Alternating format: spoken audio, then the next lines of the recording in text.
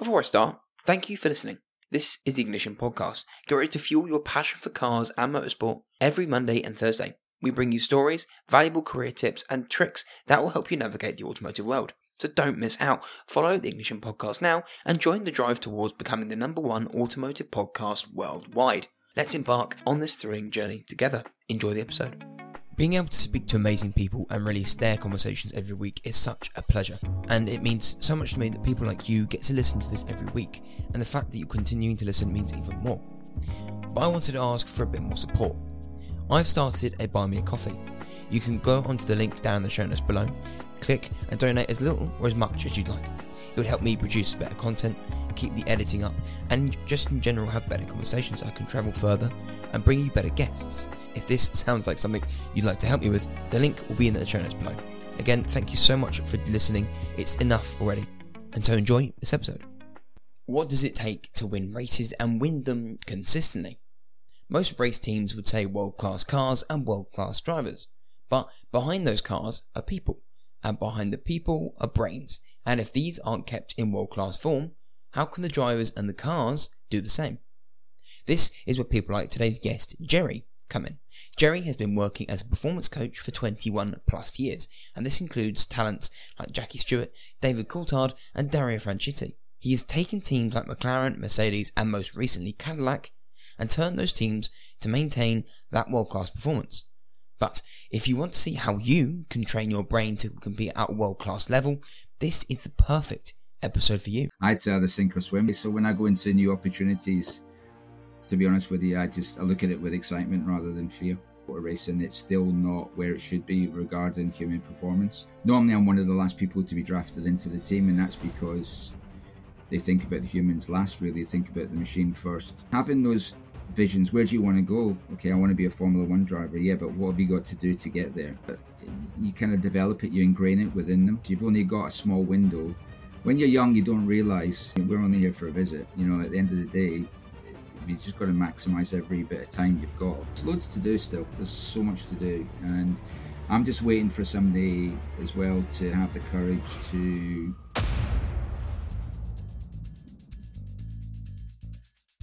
Gerry, you've coached some of the best minds in motorsport, but I'm interested in what ignited your passion for the cars.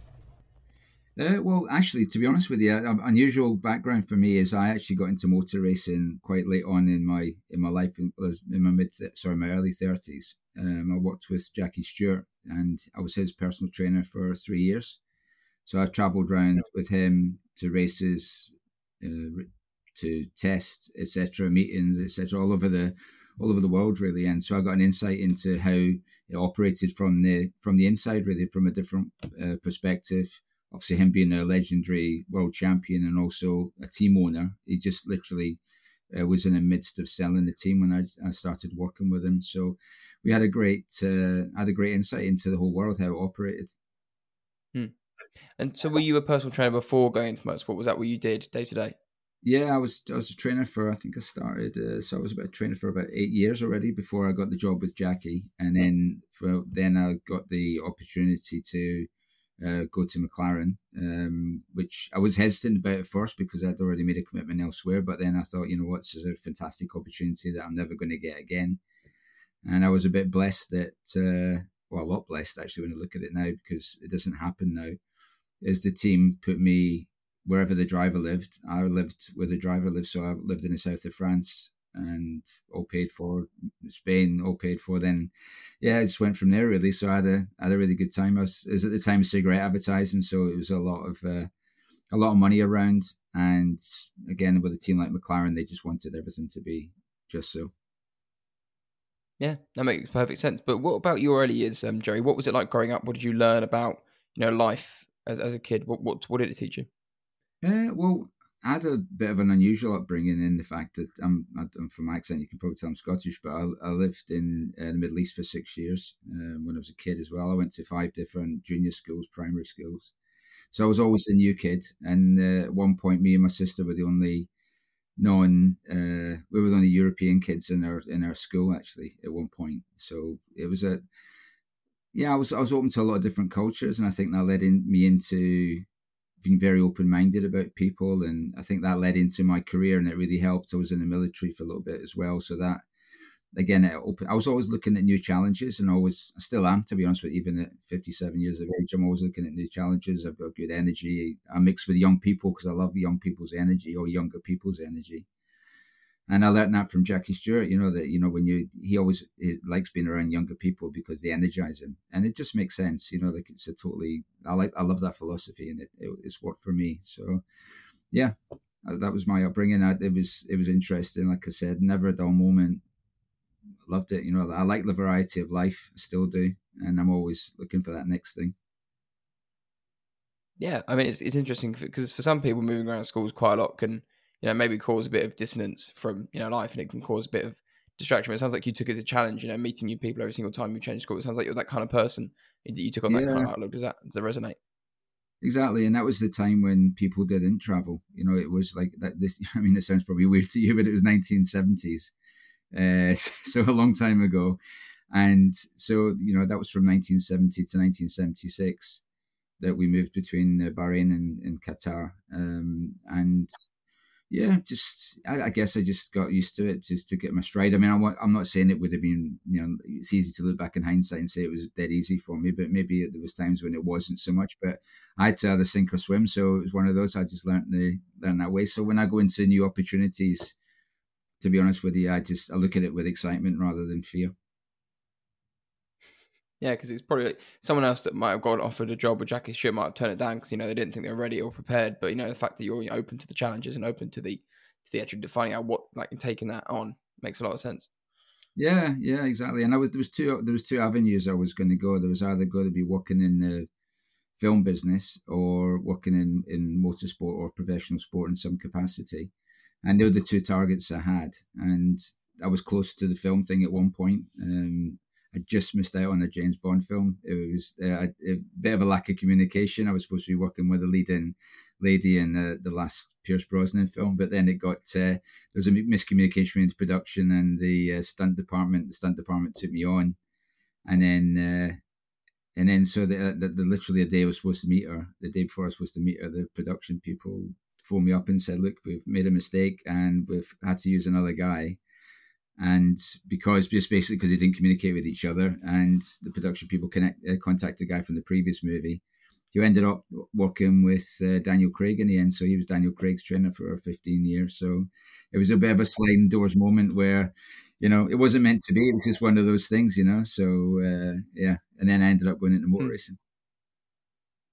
And what was the first day on the job like, and why did you pick motor racing? What did it draw you to that? Well, I was, like I said, I wasn't brought up with cars. I came from a different background. I had a military background, martial arts, everything. I was all football. Everything. I was completely different from motorsport. But I think sometimes it's good to come in with a different outlook on things rather than be in that sport all the time. I'm not I'm not a fanatical car fan. Still not, even to this day. I'm all about human beings. I'm a people person. My parents were people. So it's just, yeah, it's one of those things. So for me, I saw a gap, even when I was going around with Jackie, even more so because I could see that, and I still think it's still missing. I'll be honest with you. I still think in motor racing, it's still not where it should be regarding human performance. It's much, much better than it was. But I still think, and that's what drives me, is I still think there's gaps there where the human side is not factored in quite as it should be. It's one of the last things. Normally, I'm one of the last people to be drafted into the team, and that's because they think about the humans last, really. They think about the machine first. But by then, you're often on the back foot, or the team's on the back foot, and you're having to do a lot of repair work. Whereas I think, people in my position should be in there from the beginning, so you can take charge. It's different if you're working with a driver. They bring you in quickly to work with the driver because that's an obvious one, that they need a trainer or performance coach or mind coach. But regarding the rest of the crew, I work closely with pit crew members as well, and I really enjoy that. And that was my option, my choice to do that, because I felt that was an area, again, that wasn't really being paid enough attention to. So, so for me, it was important that I looked after the whole team, because there's no point in this driver's being strong and everybody else struggling physically and mentally. So Yeah. Yeah, it makes sense. There's an interesting phenomenon around, you put a top performer in a group of people that aren't performing as well, and that person's performance drops by a certain percentage. And it's interesting, if you focus on everyone else performing well, they're more likely to bring that person up. So if you take the team approach and you increase the development of each individual member of the team, you're more likely to bring the driver up anyway, rather than drag them down. So it makes complete sense that that would be there. But so from your experience, like when you first joined like an F1 team, and you first joined like motorsport, what were you exposed to? Yeah, basically, again, for my first racing driver in Formula One was David Coulthard. So at the time, David his trainer just left, so I came in and to work with him from 2002, end of 2002 onwards. And yeah, it's pretty much getting stuck in straight away, which is just how I like to operate, really. Getting straight in, understanding how he worked before, how he trained, etc. And to bring in, new ideas from my side. Obviously, that was important as well from my perspective, and to make it fresh for him. Because it's none of us know everything, and that includes coaches, and even coaches need coaches sometimes and inspiration. So I think that when I first went in with David, it was just to maybe give him a little bit of a different philosophy with training, but it's very similar to his previous trainer, but with a little bit of a twist on it a little bit as well, so to just my way of operating. Yeah. And so if you would take me through like maybe the steps that we'd go through working together. So imagine I'm a rookie in, let's say F2, and you're working with me to, get me into F1. What is the kind of stuff that we go through? What we talk about? It's giving us 10% off. So if you listen to this podcast, in the show notes below will be a link to the website, and if you use code Ignition10, you get 10% off store-wide products. So enjoy the rest of the episode. Well, I mean, obviously, me doing the groundwork and making sure that I knew your background was really important. Number one, I like to work with or even develop good characters for me, because I think that's really important. Because there's, like anything in life, you're always, when you get to a certain point, mindset is everything. Because if everybody's fit, it's a matter of who's got that mental edge a lot of the time. Okay, the car, etc. Of course, that's a given. But when it comes down to it, when you've got, say like a Hamilton and Verstappen, for example, or back in the day, maybe Hamilton, Alonso, that sort of thing, it's about mindset. It's about how you operate mentally. So for me, it would be trying to get to know the person, to understand what makes them tick, and also maybe look at, I quite often in my sessions, because I was, one of the things I like to do, and it comes from my background as well, is people work hard when they're with me, and that helps to develop not just physical toughness, but mental toughness also, or resilience, however you want to call it. But for me, it was building that, and all the guys that I've worked with have developed that. Maybe they didn't have it quite at the beginning, but it was about developing it first. There's guys still around that I used to work with, like Nick Yellowly, Alex Lynn, Alexander Sims, all those guys that are still around operating at a good level. And they all developed this mental toughness, and that was something that, I mean, they've got to be open to it, obviously, as well. It's, not everybody's going to want to work hard, but you kind of develop it, you ingrain it within them. And, one or two of the guys, maybe when I first, not necessarily those guys I'm talking about now, but some people in the past, they just haven't wanted it enough. So for me, I want to find out, if you're going to do it, you got to do it right. And, you're spending a lot of money, a lot of time. And I also don't want to work with, I've got more professional pride. I want to work with people who want to work hard and get to where they want to get to. I've seen racing drivers, I've been at tests when young drivers, they fail because maybe they haven't trained their neck enough or something.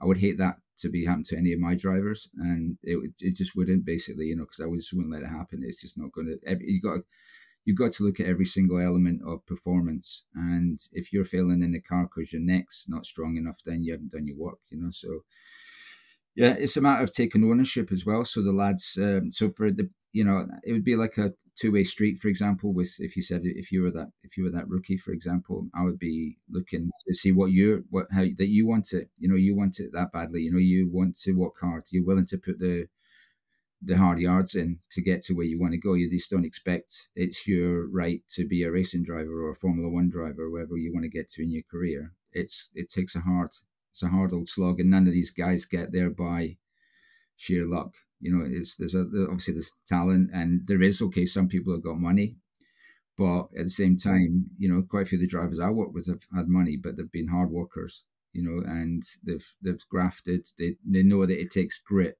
to, first of all, to get there, and then grit again, and that extra element of grit to stay there. Yeah, that makes perfect sense, Gerry. And so, like, when you talk about mental toughness, because this is something I'm interested in, are we talking about like self-belief, resilience, and what are the kind of things that we're working on, and how do you sort of, you know, work on making that even tougher, or is that even a thing you can do? Yeah, you can do it. Yeah, I mean, I was constantly, I do constantly test the drivers I work with, and building that resilience. I mean, the young drivers, it's building that toughness layer by layer. I know toughness isn't a word that's used too much these days. I mean, resilience is probably more the word, but it's the same thing. You know, it's just it's still the same thing. It's still building layers of armor, if you like. You know, not just physical armor, but mental armor as well, so that you can deal with the pressures that go with it, and also because I understand that world as well, how cutthroat it can be, even at the lower levels. These guys, you see it in karting. I'm sure you've seen it, Harry, as well. Even in karting, it's pretty cutthroat, you know, and they're already building that toughness there. So for me, it's looking again at the gaps of where they could be tougher, where they could be stronger. Discipline is number one for me. If you've got you've got the discipline and the self discipline, people, you can only give people so much discipline, and then the rest is up to them. They've got to embrace that themselves and be willing to do it. And that doesn't mean just being in the gym or being out on a bike or wherever. It's carrying that everywhere you go, and yeah, having those visions. Where do you want to go? Okay, I want to be a Formula One driver. Yeah, but what have you got to do to get there? You know, you've got a vision, but a vision alone is not enough. You've got to put the work in to get there. And if you do it step by step, stage by stage, it's little victories, achieving this, achieving that.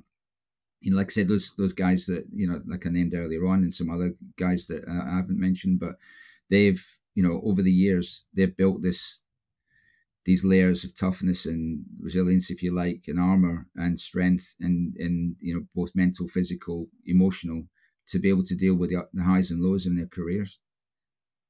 And that's got to start from an early stage, Harry. You got to get that into people, get them into that way of thinking straight away, because you've only got a small window. When you're young, you don't realize, you know, and we all do it. We look back on our lives and we think, you know what, I thought I had a massive window and time was always going to be my friend, but it isn't. You've only got a small window of opportunity.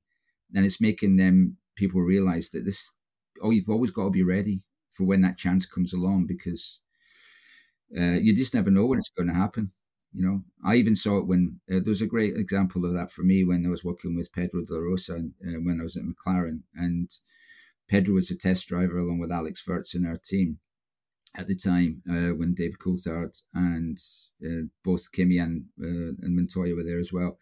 So for me, Pedro got this opportunity that came out of the blue, but he was quite fit.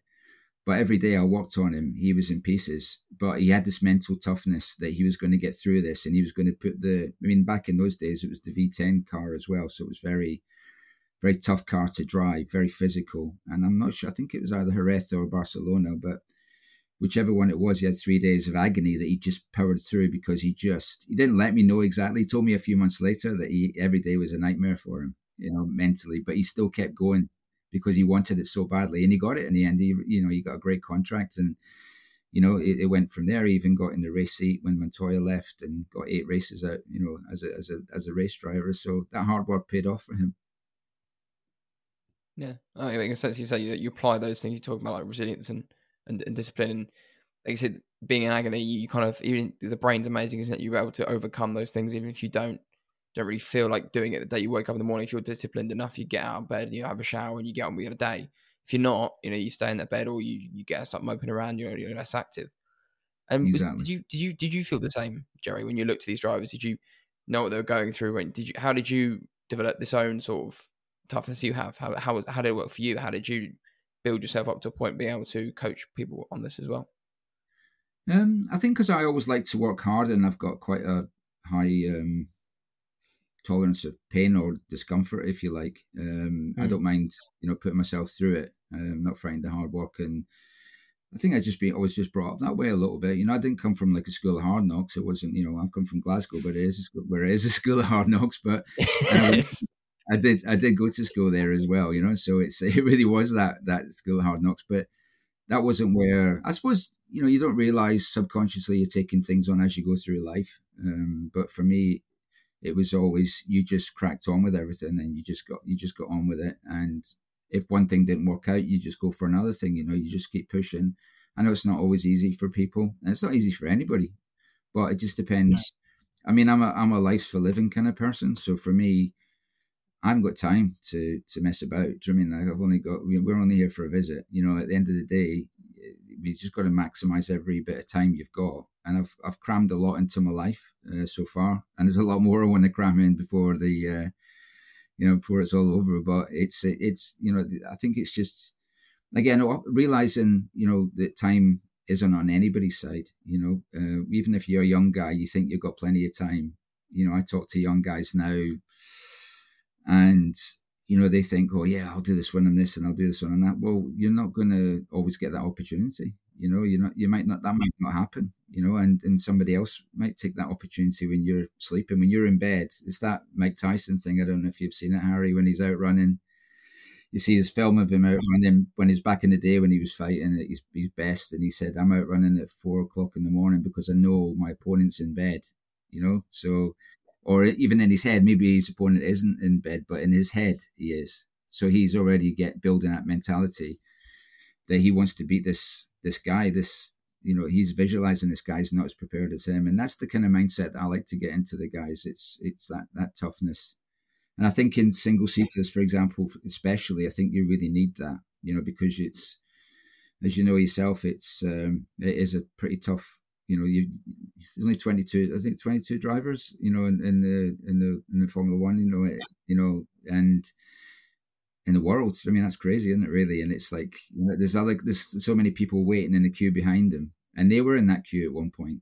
They were waiting for their time, so they should always have that in the back of the head, not to the point of where it affects their performance, but it drives them, and it doesn't let them, you see guys like Hamilton and Alonso and Verstappen, they're there because they're driven, aren't they? Literally, they're literally driven in what they do. They've got that sort of, I know they're probably they're the elite of the elite, aren't they? But, if you can take 10% of one of those guys, and invest it into your own soul, into your own, your own heart. You know what I mean? That you want this so badly, because you'll be able to. You're a long time retired. If you retire at say 35, if you're a racing driver, or even at 40, if you're Alonso's still going, but not everybody will be. But even if he retires in a couple of years' time when he's 44, 45, he's still going to be a long time retired. But I'm sure he'll look back on his career and go, you know what, I gave it everything. No, it's exactly like one of those few people that have done almost every single motorsport discipline just because he wanted to. It's just like, I think I can do this, did it, and then just made the most of it. Like you say, it's called the human experience for a reason. You're only here for a bit of time. And I think It's a great message to carry on to people, is that, exactly, I realize I'm only 22, but if I want to do the things I want to do, I better start getting cracking, because like you say, you see there's footballers at 21, these F1 drivers my age, and I'm like, they're doing that now. How do I get to what I want to do as well? Well, yeah, and that's it. But you're on the path. You don't have to be doing your own podcast, do you? You could be, you've taken that very positive step. Not a lot of people would put themselves out there, especially at 22, years of age, being out there, doing what you're doing, and it's very visual. It's very, you even more so now. You're putting yourself very much in the public eye already, aren't you? So you taking that takes courage, and I think that's another thing that's really important, is having courage, and building that courage, and and if I've failed, we've all failed at something, but it's dusting yourself off and getting back up again and going, you know what, I'm just going to go on to the next thing, boom, just travel forward. Yeah, no, I always say that if you told 18-year-old Harry he'd be doing a podcast, he would have told you to go away, because just the way I Yeah. used to speak, I wasn't, like I say, the ability to speak to people now is a lot better than it was, and that's smart, and that's only a marginal increase. All that took me to do is turn a camera on and start speaking to someone, and it's people like you. I think you're the first mindset coach I've had on the podcast, Yeah. and it's interesting. Okay. It's like these I only get this conversation once. I only get this time to ask you and pick your brain, for the first time once. Mm-hmm. But when you talk about stress, like Joe, talking about those, these F1 drivers getting stress from the bottom, from the media, from the top, from the F1 teams to perform. How are you? What is this just like for you? Are you being told by the F1 teams that drivers need to be doing this or that? Are you left to your own devices? How does it work for a mindset coach in F1? Are you being driven by them or yourself? I think I think it depends on. They've obviously got a remit, and everybody's got a different remit. Say, for example, when I went from David Coulthard to Montoya, the remit was for him to lose weight, for one to lose weight, because he wasn't into training at all. And I mean, the team McLaren were really good with me. They gave me a lot of. Obviously, you've got to earn their trust. They're not just going to say, "Oh, this guy's the next James Bond, and he's going to be like fantastic." You know what I mean? Without even seeing what you do, so you got to kind of, especially at that level. But I think once they know you're doing a good job, and it's visual in terms of performance and in terms of how the driver gets on with you, how kind of vibe you create in the team, it's amongst the rest of the team as well. That's really important. But for example, with Montoya, I had to, he didn't like to train before, and David always had a very structured program, which I really liked. That was really how I liked to operate ideally as well. And we were one of the, I think it was only ourselves and Schumacher that were doing strength training back then.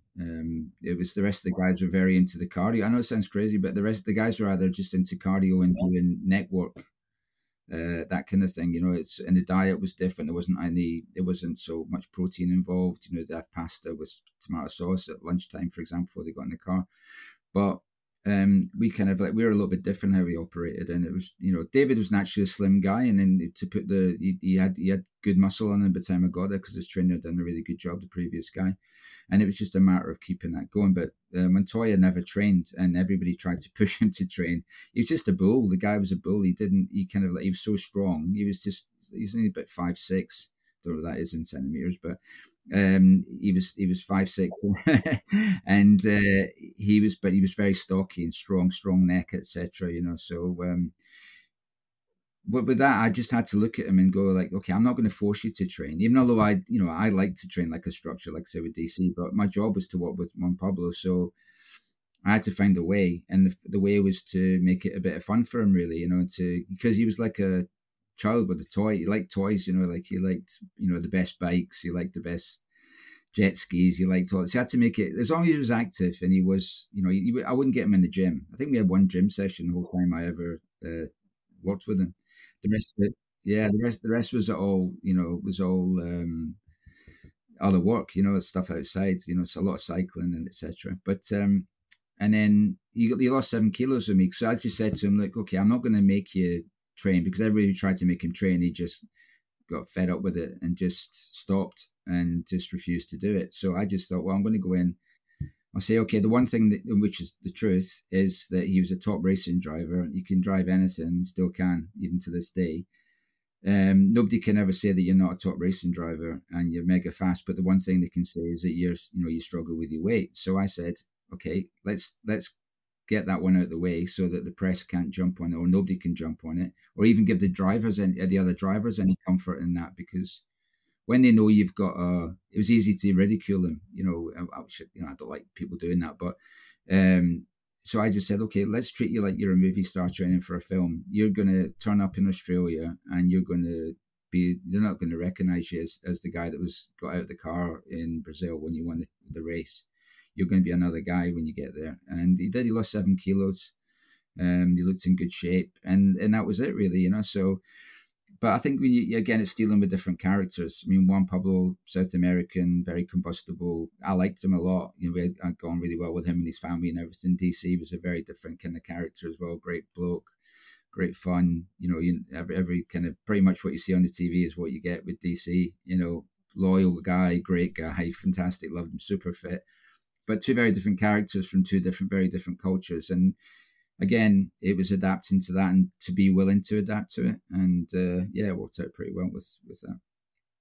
I was going to say, yeah, it seems like you've come up against an obstacle, haven't you? With people aren't all the same. You're trying to get this guy to train when he won't do it, and you say interestingly, you're intriguing him with jet skis and stuff or bikes, and he's kind of moving the body, but getting them to be more active in a different way so they enjoy it. And actually, maybe enjoying training is more important than actually the results you get from it. I don't know. No, sure. I mean, the thing is, to be honest with Harry, if he wasn't strong, then that would be another story. Obviously, I'd be getting him in the gym saying, "Look, you have to train because you're not strong enough." But he never in his neck. I don't think we ever really even hardly trained his neck. To be honest with you, he was just naturally strong. In Brazil, for example, everybody struggles with the neck. He never had an issue. I mean, he won. I think he won 2 years in a row in Brazil with Williams and then with ourselves at McLaren afterwards. But yeah, it was good times. Yeah. Obviously, you spent a lot of time in F1, Gerry. But what are you doing now? What is what are you trying to do? What you mentioned earlier? There's places that need to be cracked. So what are you going into those cracks? What is Gerry's day to day look like at the moment? Yeah, it's kind of it's a very different from the F1 days, but I like it. I like the variety of it. Basically, I'm working in World Endurance Championship with Cadillac, so I'm looking after the team there, looking after the drivers there, looking after the team there. Making sure that they've got jet lag travel programs, training, just general training programs. The racing drivers look after them at the racetrack. Obviously, you've got the 24-hour races. It's build up to the race, then the recovery afterwards, helping them during the race weekend. The whole team, so I'll be working with the pit crew and I'll be doing video analysis with those guys as well. So work very close. I was part of the recruiting process there. And because we're a new team, I like that. I really enjoyed that. It's the first time I've actually been part of a recruitment process, and I've always wanted to be part of one. But because it was a brand new team, and the opportunity came along, I was part of it, and I want to get good characters, good strong characters, and because like racing drivers, there's a lot of good mechanics out there, but are they the right characters? I mean, first of all, we needed experience, and we also needed characters because it was never going to be easy to start with from starting a team from scratch, especially with working with Ganassi, working with GM, Cadillac, a big name, a lot of pressure, and so. But I'm really happy with the guys. Love working with those guys. But yeah, I'm really big into it, and again, it all ties hand in hand, Harry. It's team culture, really. It's team culture, team building.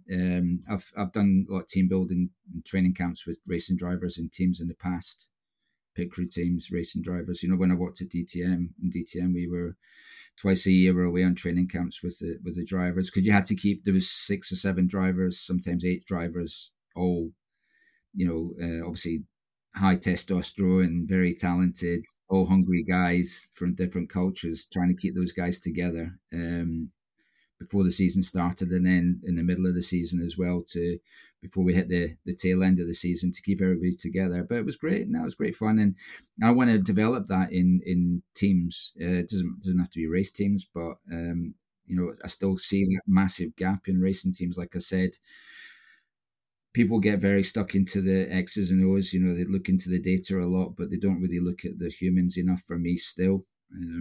That's racing drivers and staff, people within the team. And, there's loads to do still. There's so much to do. And I'm just waiting for somebody as well to have the courage to look at things in a different way, whether it's race teams, whether it's, football teams. I went and visited a high Premier League football team yesterday, and just to see how they operated. And there's so many things you spot that you can do, and you can with the background and everything that you can do. And I'm just excited about. I'm just waiting, like I say, for that opportunity, or just for somebody to have that courage from whatever background to just go, we need to sort our team out. We need to make sure we look after let's get our guys right first. Let's get the humans looked after, motivated, have a vision, share the vision, be part of the team, know how to deal with disappointment, know how to speak up if you need to speak up, have an open mind, be listening to ideas, from people within the team. because everybody's should be able to contribute. There's sometimes the quiet guys, the guys who never get a voice. They're often the guys that have got the best ideas, but you never hear it because they either haven't got the confidence themselves to do it, or they're scared to do it, or they just think, well, what's the point, because it's not going to be listened to anyway.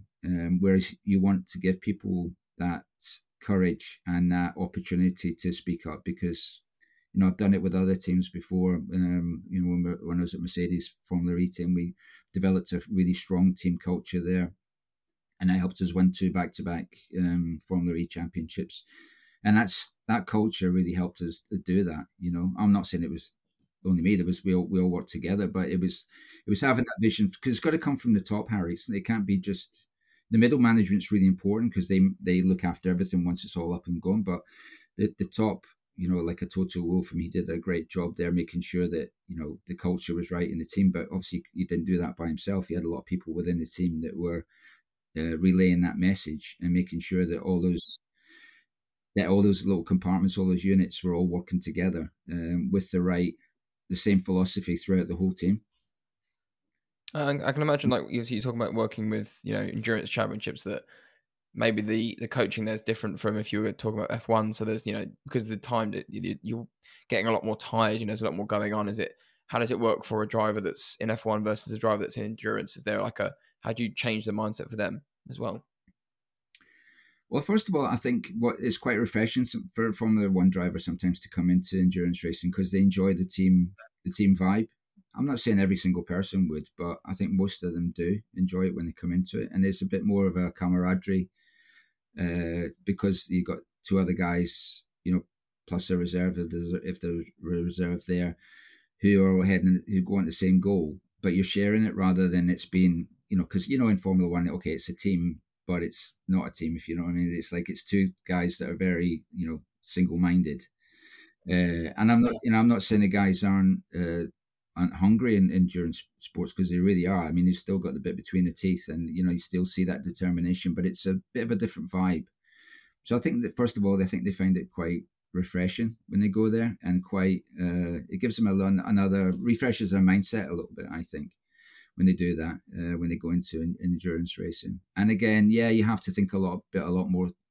The strategy is a lot different, obviously. You can't just go, balls out. You got to think about the whole thing, what's happening when the next guy gets in the car, etc. And depending on the length of the race. I mean, the fitness is again, it's a little bit different. There's not the strength. You still need a strong neck, and they still need to be fit, very fit, etc. But not to maybe the neck, maybe not quite to the degree that in Formula One, where it's the speed of those cars. And Joe, you talked multiple times about someone giving you a break to start that racing team. But if you were going to go in tomorrow and someone was going to give you the chance to build your racing team from scratch, I'm just interested. What would be 3 values that you'd hold the whole team to? What would be your ultimate sort of value set for that team going forward to create that culture that you want to see in a race team? That's a great question. I mean, number one for me would be you'd create a team, literal team, where everybody is open-minded and they can speak their mind. That's really important. And they have that. They call it, in psychology, psychological safety, where people feel that they can speak up without being either ridiculed or, their opinions aren't valued. That's number one. Secondly, no blame culture.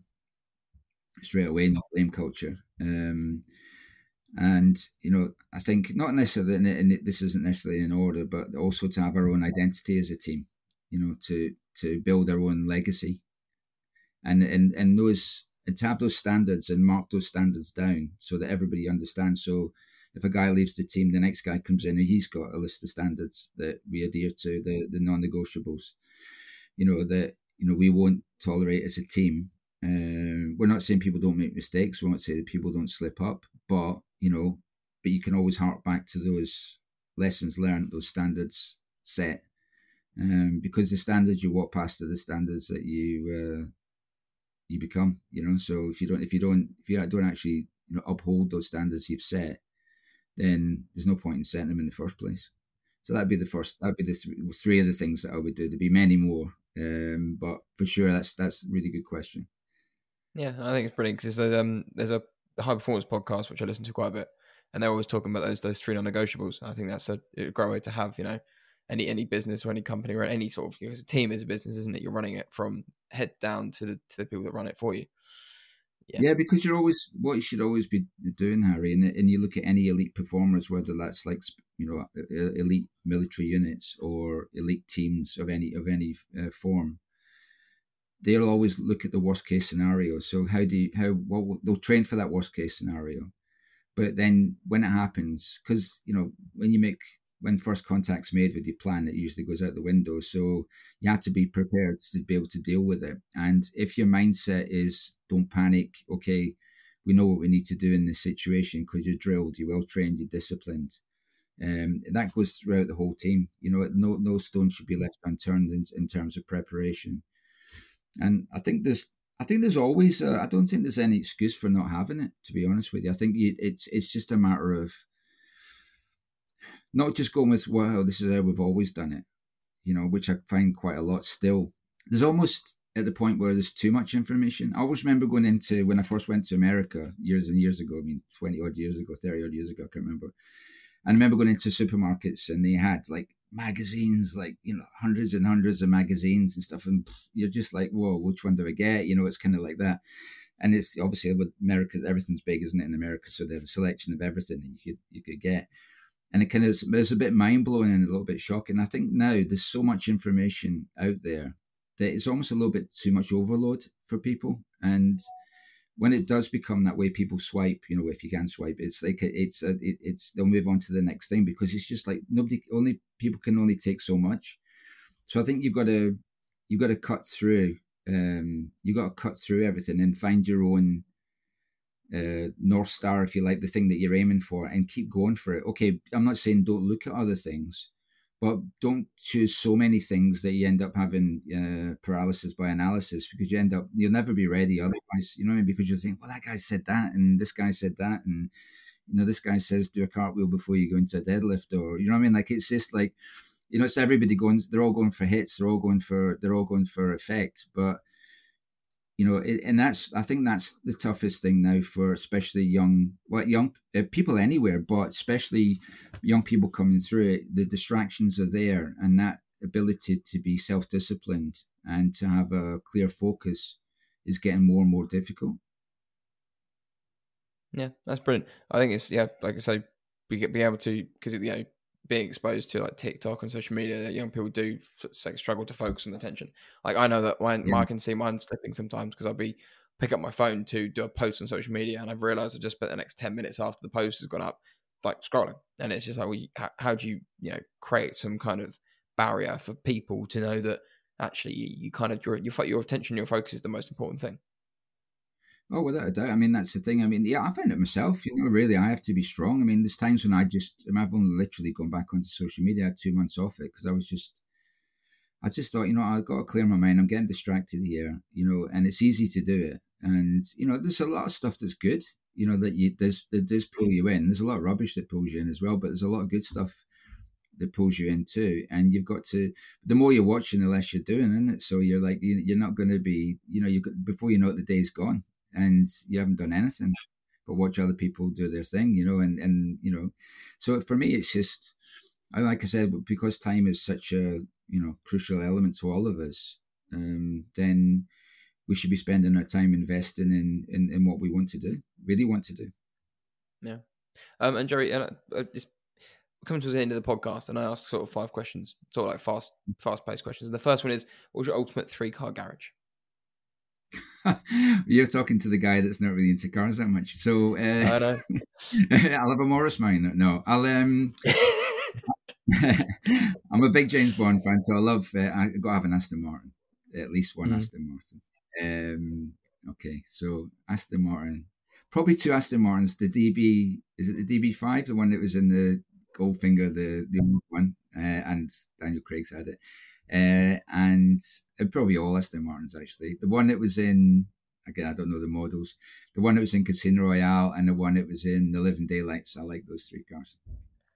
DBS and Advantage, just for people that are other Okay. listening. I think it's DBS and an Advantage V8. You're talking about the 70s or muscle car, Aston. The Aston, yeah, that was in the 80s, that film. So I guess it looked like the 70s type. Yeah, I liked it. It was really different. Yeah, I think he might have had it. I think he might have had it in the last movie as well. Daniel Craig. I think he had that as well. I think he had two cars. I think he had that DB5, and then he had that other one as well. Yeah. Cool. If you don't like cars, don't like cars. We're not really into them. But the next question is, if you had one car to drive on any road or track, where would you go? But I'm gonna change it. Now, if you could work for one team in one motorsport, where would you go and why? Oh, well, I think I would go if I could have my time again. I would go into IndyCar with Ganassi because I worked with Dario Franchitti when he was at Ganassi. I worked with him remotely, if you like, for the last couple of years of his career, and I work with them now, and I just like the vibe of that team. Brilliant. And I like him. I like the American way racing. I think IndyCar is something that's becoming increasingly more popular, isn't it? I think what I've seen from the way it's been growing. I think it's a great sport for if you like single seater racing. It's a great one to watch if you're bored of F1. And Joe, the next question is: if you could do anything, right? Money was no object. What would you do for a living? For a living, I wouldn't change it, to be honest with you. Yeah, I've got no money. Is not a problem. I'm not really a big driven by money, so for me, it's not like I just want to be happy and fulfilled. Oh, great! That's fantastic. Yeah, someone asked a question, and then the guy's he's working for Aston Martin, and he's like, "Oh, I want to be a gardener." I was like, "Well, why aren't you a gardener then?" Because clearly that would make you more happy. So one of those questions which kind of figures out, for me anyway, it kind of figures out who I'm talking to and what they're like. That's a good question. Yeah. And the next one is, what is the advice you'd give to a young person that wants to pursue something with their passion, or anyone actually? Go for it. Just go for it. Visualize that window closing. That you've only got that short window, and just visualizing it closing. It's only there for a short time, and depending on what you do, if it's a sportsman, it's an even smaller window because physically, and it takes a certain sort of drive. Literally, whether it's motor racing driver, whether it's an MMA fighter or whatever, go for it, because you just have to do every single thing you can to do it, and if you're going to do it, be the best you can be at it, and that's under your control to do that, to be the best you can be. Great. And Gerry, the last question is, what do you love most about motorsport? I like the fun of it. I like the variety. I like mixing with lots of different cultures. I love that. I'm I've got some really good teammates. I'm really looking forward to seeing them in a couple of weeks in Bahrain. It's just a nice vibe. It's a cool vibe, and it's like I said, with all of us that are in it, have got to feel blessed in some way, and we all get a little bit. It's like everybody I was speaking to the guy yesterday, the football team. He said, you don't realize, when I was talking to him, I was saying about the facilities he got. He goes, yeah, sometimes you don't realize how good you got it, and it's the same with us in motorsport. Sometimes we do take it for granted, and it is special because there's millions of people in the world that love to be doing what we're doing. Yeah, I think the gratitude is so important. Even though I realize I'm lucky enough to have a family, they're able to support me while I do this podcast, or I'm able to drive my car wherever I want without the risk of bombs flying out of the air like they are in other countries. Sure, yeah. So it's like it's realizing how lucky you do have it and how good life is, regardless of the circumstance. Yeah. Absolutely. Yeah, absolutely. Especially there right now, like you said. So. Well, Gerry, thank you for your time. It's always a pleasure to meet someone for the first time, and also it's hard to find someone that I've not spoken to or has a job that I've not probed into, because I've done this for a while. But thank you. It's been an absolute pleasure. No, I've really enjoyed it, Harry, and you've got some great questions, and I really like your podcast. It's good to keep it going, mate. Mindset is something that I value immensely, and it's something that I've been working on for quite a while now. I got myself a coach and started working on the parts of my brain that needed fixing. And if you're struggling with mindset or just want to take it to the next level, I would 100% recommend you get one. And Gerry's take on making sure that you are operating to your best and making sure you want to stay that way is refreshing to hear. So if you think you or someone you know can take away from the episode, tag them and tag us as well in the post at the.ignition.podcast. Let them know about the episode and tell them what's in it for them. And so with that being said, I'm Harry and this is the Ignition Podcast. Thank you so much for listening.